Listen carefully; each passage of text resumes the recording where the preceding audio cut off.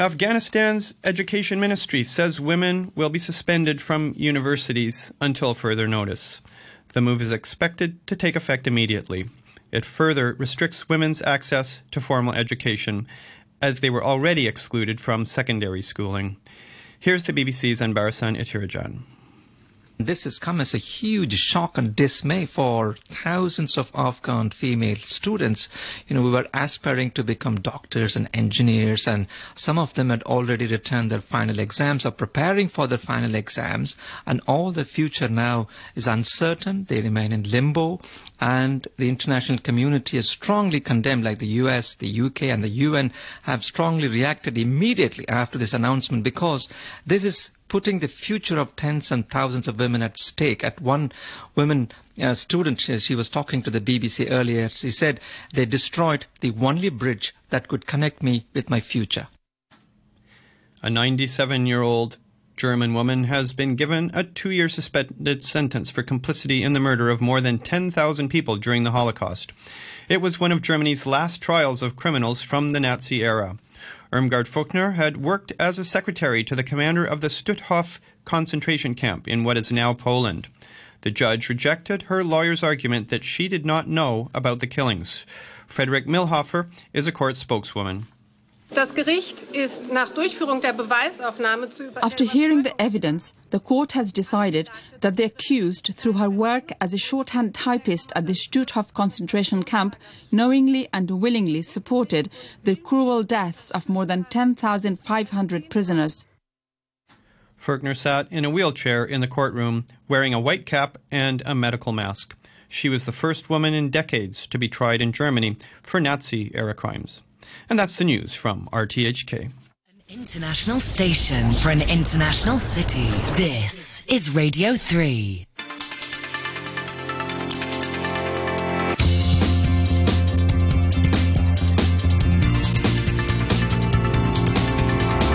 Money Talk. Good morning. It's 8:05 in Hong Kong, and I'm Andrew Work, and this is Money Talk on my hump, my lovely little hump day, a.k.a. Wednesday. The Bank of Japan pulled a gotcha yesterday with its announcement that it would allow the yield of the 10-year Japanese government bond to move 50 basis points either side of its 0% target. BOJ says it wants to, quote, encourage a smoother formation of the entire yield curve, but it isn't raising interest rates from negative territory yet. Energy stocks could rise with heating needs, but oil prices were tempered by an expected reduced travel in North America during the holiday season. Why? Canada is sending a massive, get this, bombogenesis cyclone named Elliott to the American Northeast. In other words, a monumental extension of the polar vortex with hurricane-strength winds is going to extend all the way to Florida. This will involve the temperature dropping to maybe 50 degrees Celsius and lots of snow. Similar conditions have already hit Vancouver on the west coast, causing power outages and chaos at the airport with flights canceled all over the place. The USA approved a $1.7 trillion spending bill that will do, well, it'll do a hell of a lot. It will provide spending for major agencies, more military aid for the Ukraine, good for weapons maker stocks maybe, and fund the new FBI headquarters. Locally, the Hong Kong Stock Exchange is on a tear with a big announcement about expanding the Stock Connect program, and it is opening an office in New York City. I'm kind of surprised they didn't have one already. We're going to get into it on Wednesday's Money Talk with Hao Hong, the chief economist at Grow Investment Group, Alicia Garcia-Herrero, chief economist for Asia Pacific at Natixis, and RTHK's international economics correspondent, Barry Wood. And the first British banknotes with King Charles III were revealed yesterday. Google them up and tell us what you think about it on our Facebook page. You can find our Facebook page, Money Talk, on RTHK Radio 3. And that's it. We're going hard in with Money Talk. Money Talk on RTHK Radio 3. All right, it's market time. U.S. stocks are losers no more. I won't say it was a banner day, but the market put the brakes on a 4-day slide to see the Dow up 0.28%, the S&P 500 up 0.15%, and the NASDAQ up an underwhelming 0.02%. FedEx results just came out, and it beat earnings and picked up 3% in trading. But they are going to park planes, raise rates, and close offices in 2003 in anticipation of a recession and inflation. Not encouraging. The Toronto Stock Exchange main index picked up 0.3%, beating American bourses. If oil continues to rise, watch this space. European indices were essentially flat, trading just this side or that side of the zero line. The Stock 600 shed 0.4%, as did the DAX and the CAC. The FTSE, too, the British and Italian indices both clocked upwards by a shade over 0.1%. Auto stock indices lost 1.5%, while the banking sector rose 1.7% in trading. Commerce Bank was up 9.8% in one-day trading, just shy of its 52-week high. And remember I mentioned the Finnish energy company, Fortum, being a top performer yesterday? They outdid themselves again, picking up over 11% on Tuesday. Asian stocks fell, with the Kospi down 0.8%, the Shanghai Composite down 1.1%, the Hang Seng down 1.3%, and the Nikkei 225 down, get this, minus 2.5%. As the Bank of Japan made a shock announcement to widen the yield curve control tolerance target range, even as it maintained low interest rates. The move also saw the Japanese yen pick up 3% on the US dollar. Brent crude oil was rising, with the Brent threatening to break the $80 mark, but it is being tempered by expectations of winter weather chaos, suppressing holiday travel in the U.S. Midwest and Northeast. The Vancouver International Airport is closed with a very Canadian, but not very Vancouver, Arctic conditions. No guarantee Mrs. Work and many other Hong Kongers will make it home for Christmas, which will no doubt depress the Hang Seng Christmas Cheer Index. Natural gas dropped another 8.5%. And I told you yesterday to keep an eye on it, and wow. More cheer in the metals markets as all the heavies reverse their decline. Copper was up. Gold is up 1.7%, passing the $1,800 mark. Platinum is up 2.6%, and palladium is up 3.8% after recent big losses. And put some silver tinsel on the tree. Silver is up 5.3%. Looking at bonds, the U.S. and Japanese yields rose in the wake of the aforementioned BOJ moves. In other currencies, the euro picked up against the U.S. dollar, but the British pound did even better.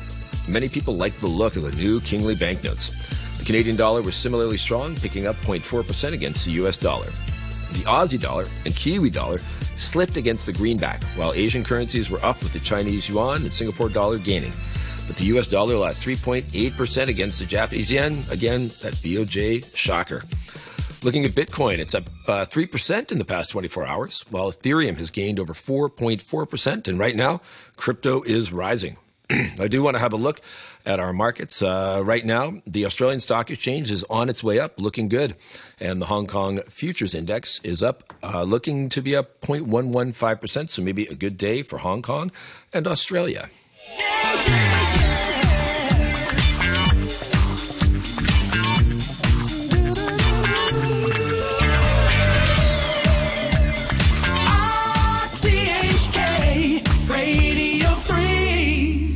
All right, we got another spectacular Wednesday lined up for you. First guest I'm going to welcome is Hao Hong, Chief Economist at Grow Investment Group. Good morning, Hao Hong. Good morning to you. Good morning. We also welcome back to the show Alicia Garcia Herrero, Chief Economist for Asia Pacific at Natixis and La Mujer Más Inteligente de Asia. Welcome, Alicia. Hello. Hello.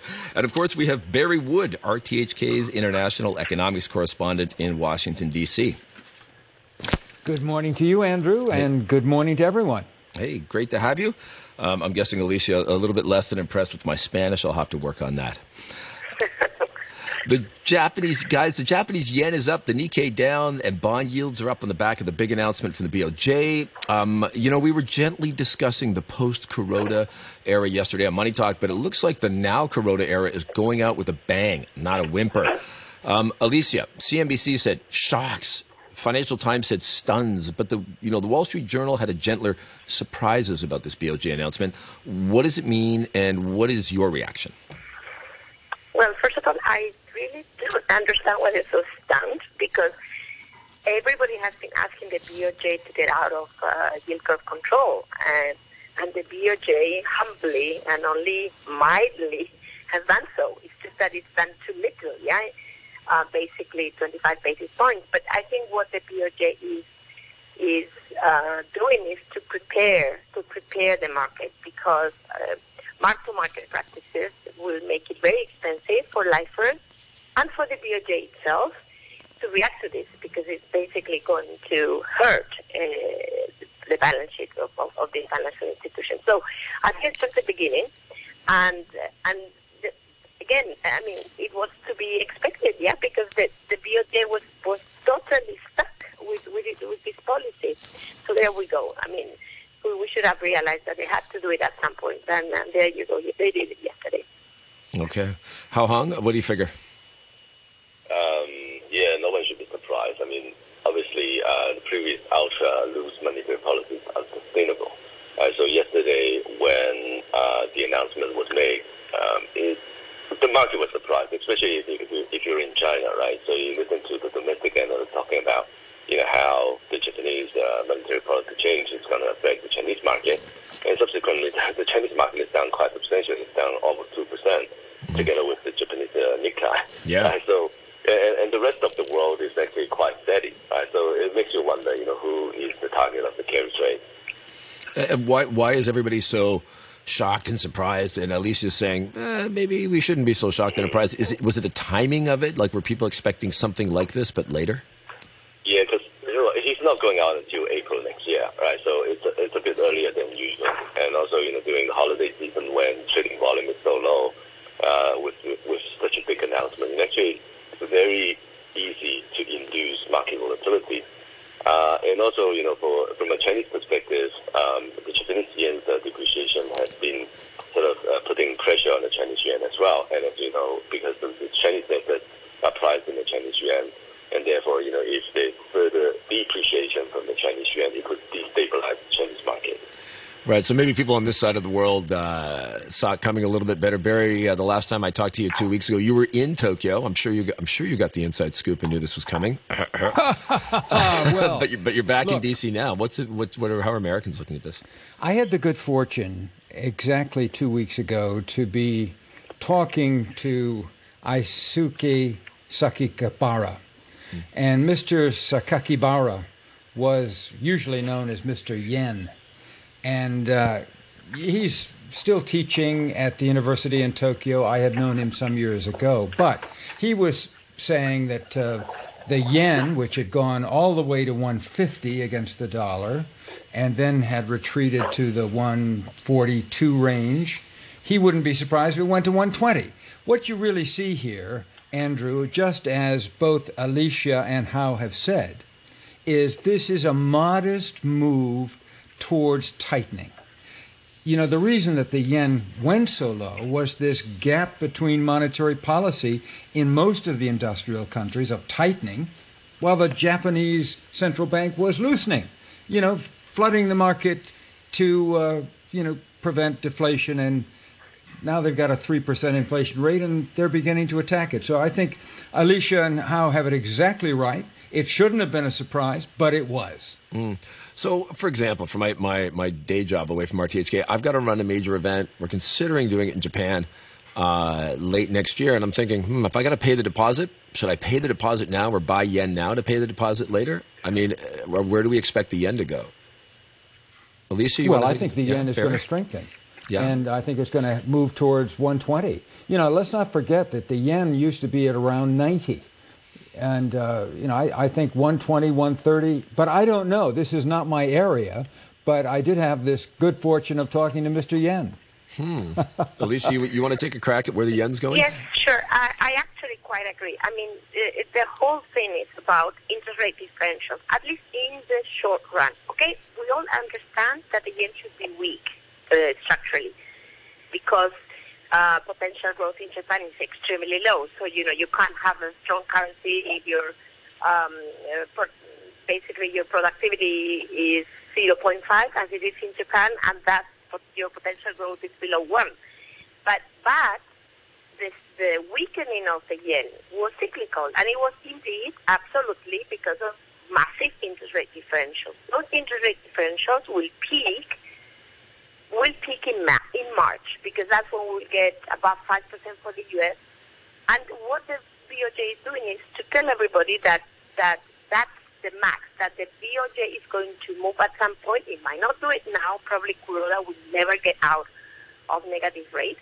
But it is already starting to lift the yield curve control. Let's remember that the RBA lifted first the yield curve control in November 2021, which was a massive surprise for the market, I would say even more than the yen.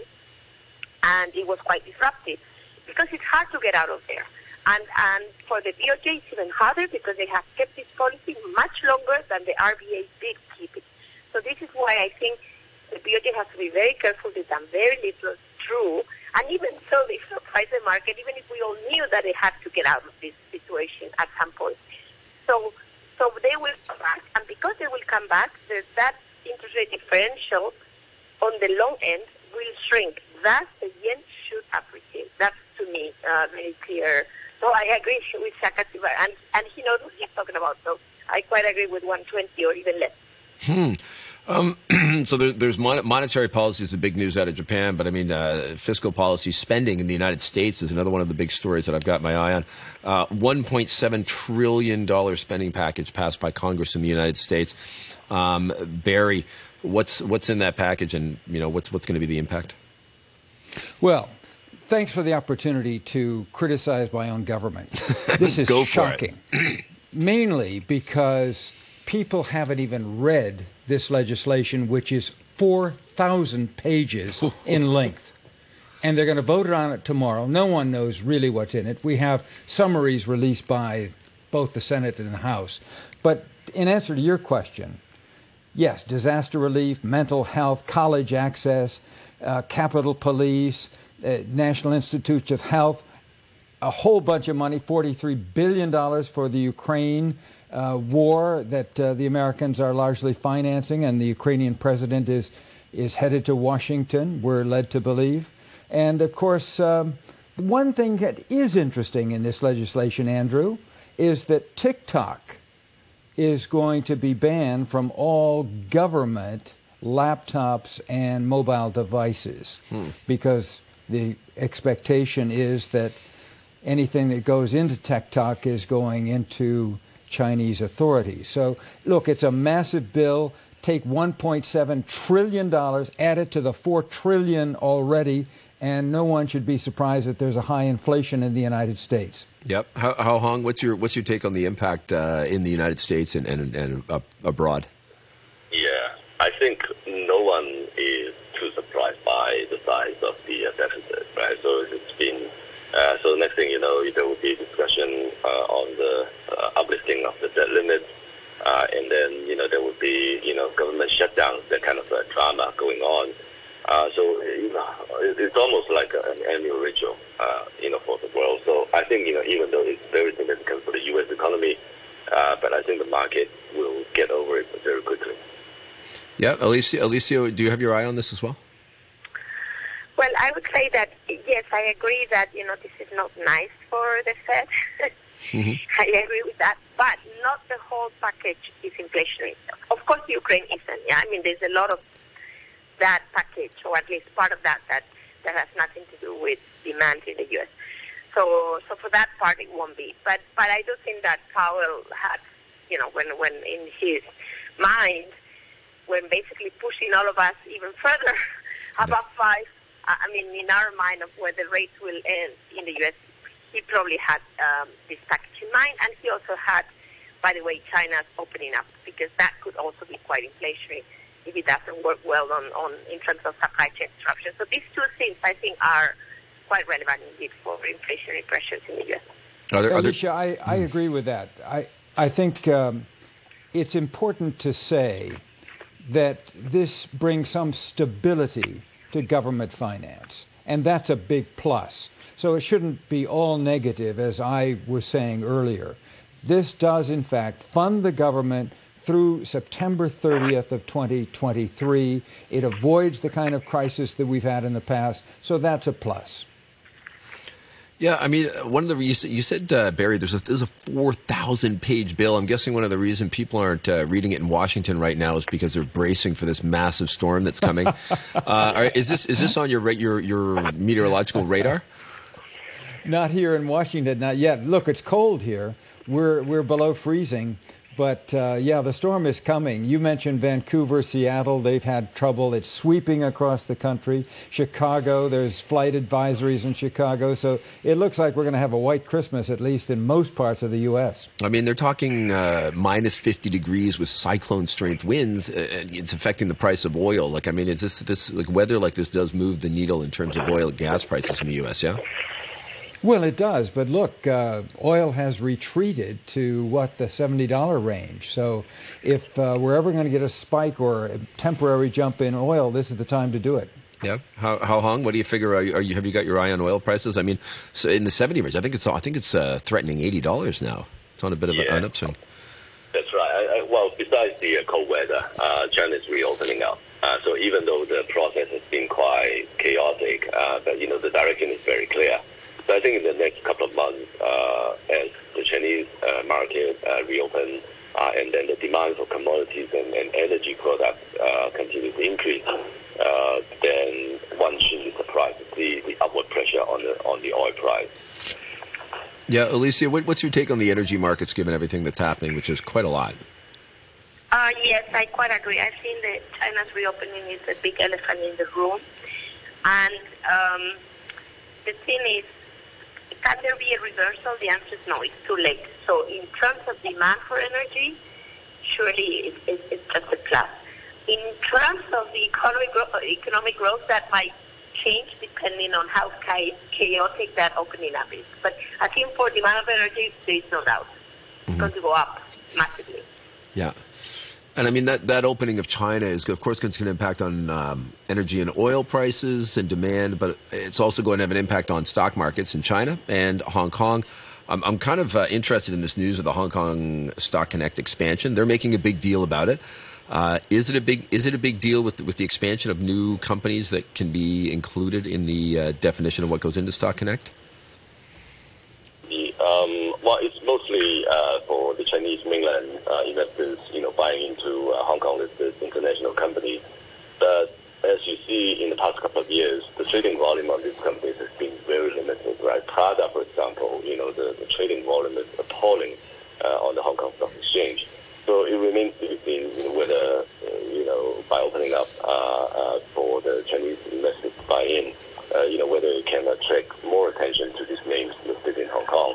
But I think over the long run, because Hong Kong is a very important international financial market for China, so to make the Hong Kong Stock Exchange more international oriented for the Chinese investors to invest in, it is sort of a good direction. But it really remains to be seen what kind of effect you can have with this opening up.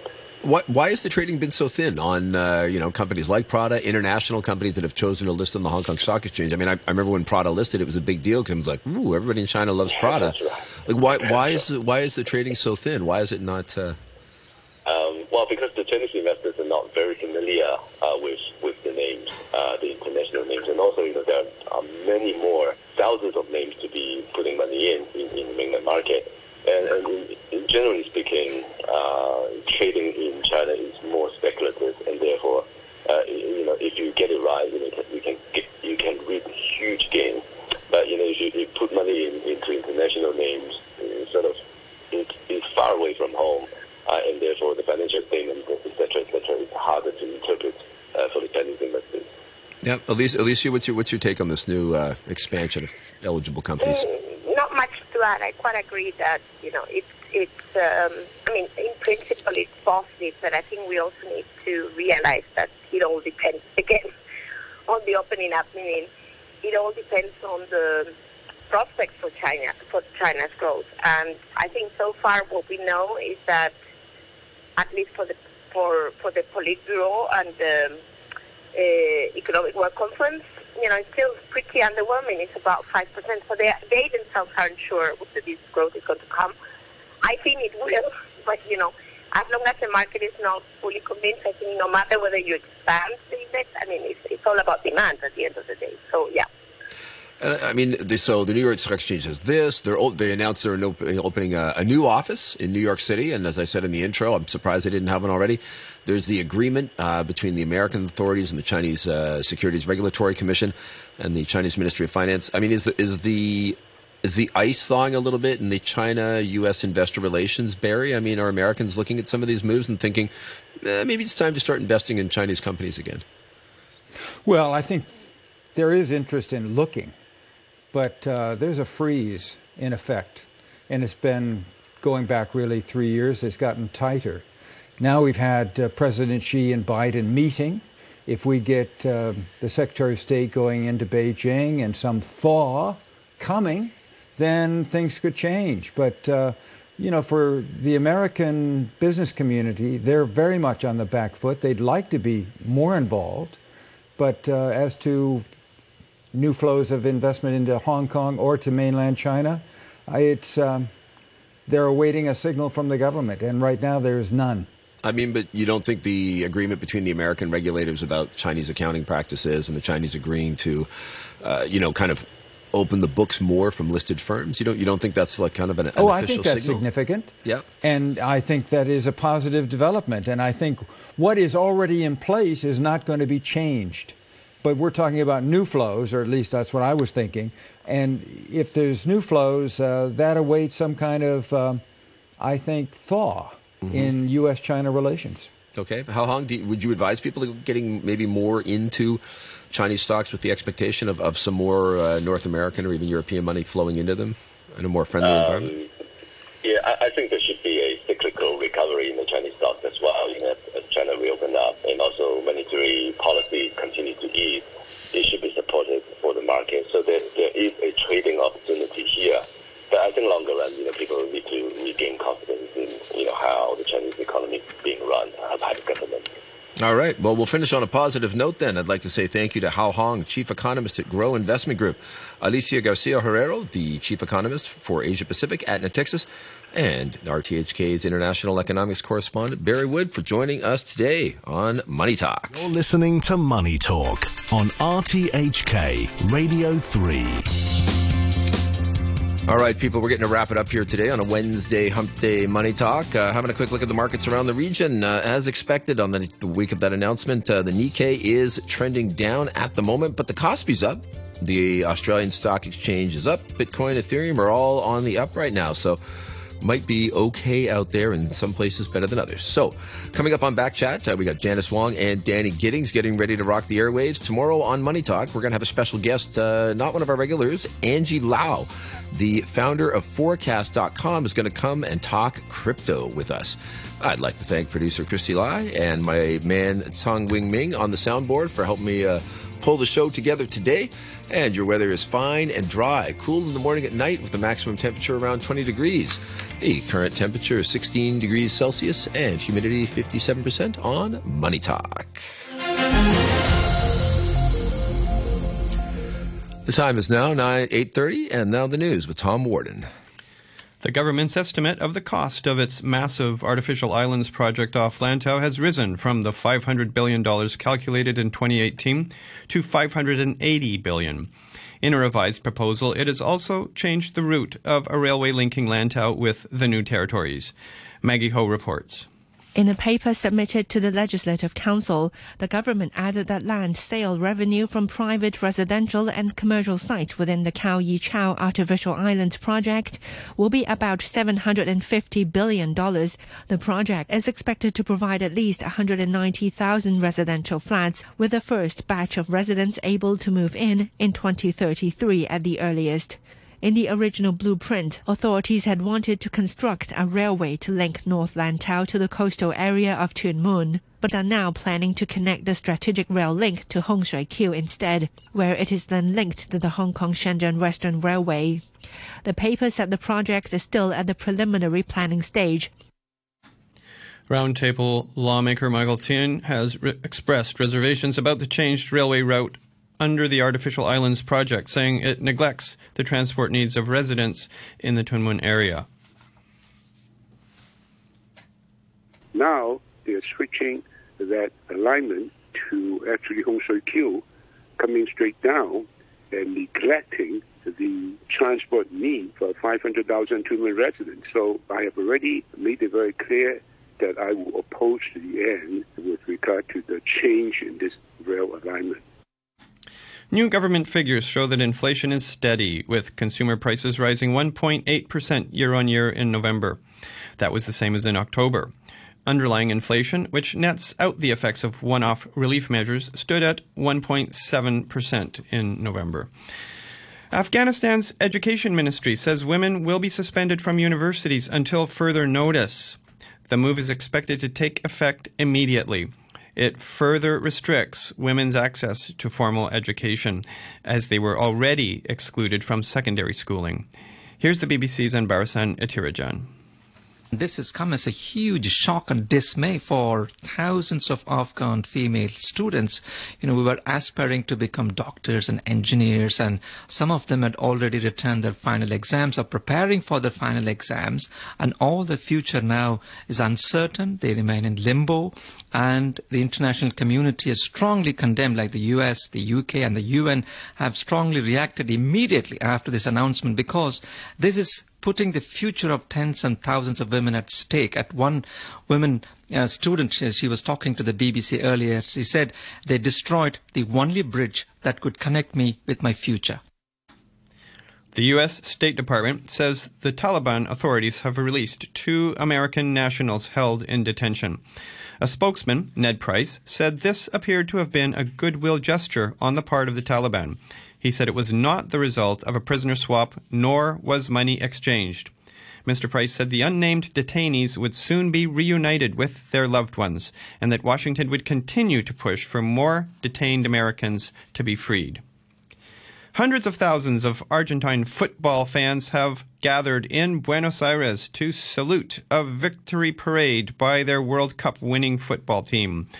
Crowds were massed as far as the eye could see around the iconic obelisk in the city center to cheer an open-top bus carrying Lionel Messi and the squad as they paraded through the streets. Marcela Moriarco is an Argentinian football journalist.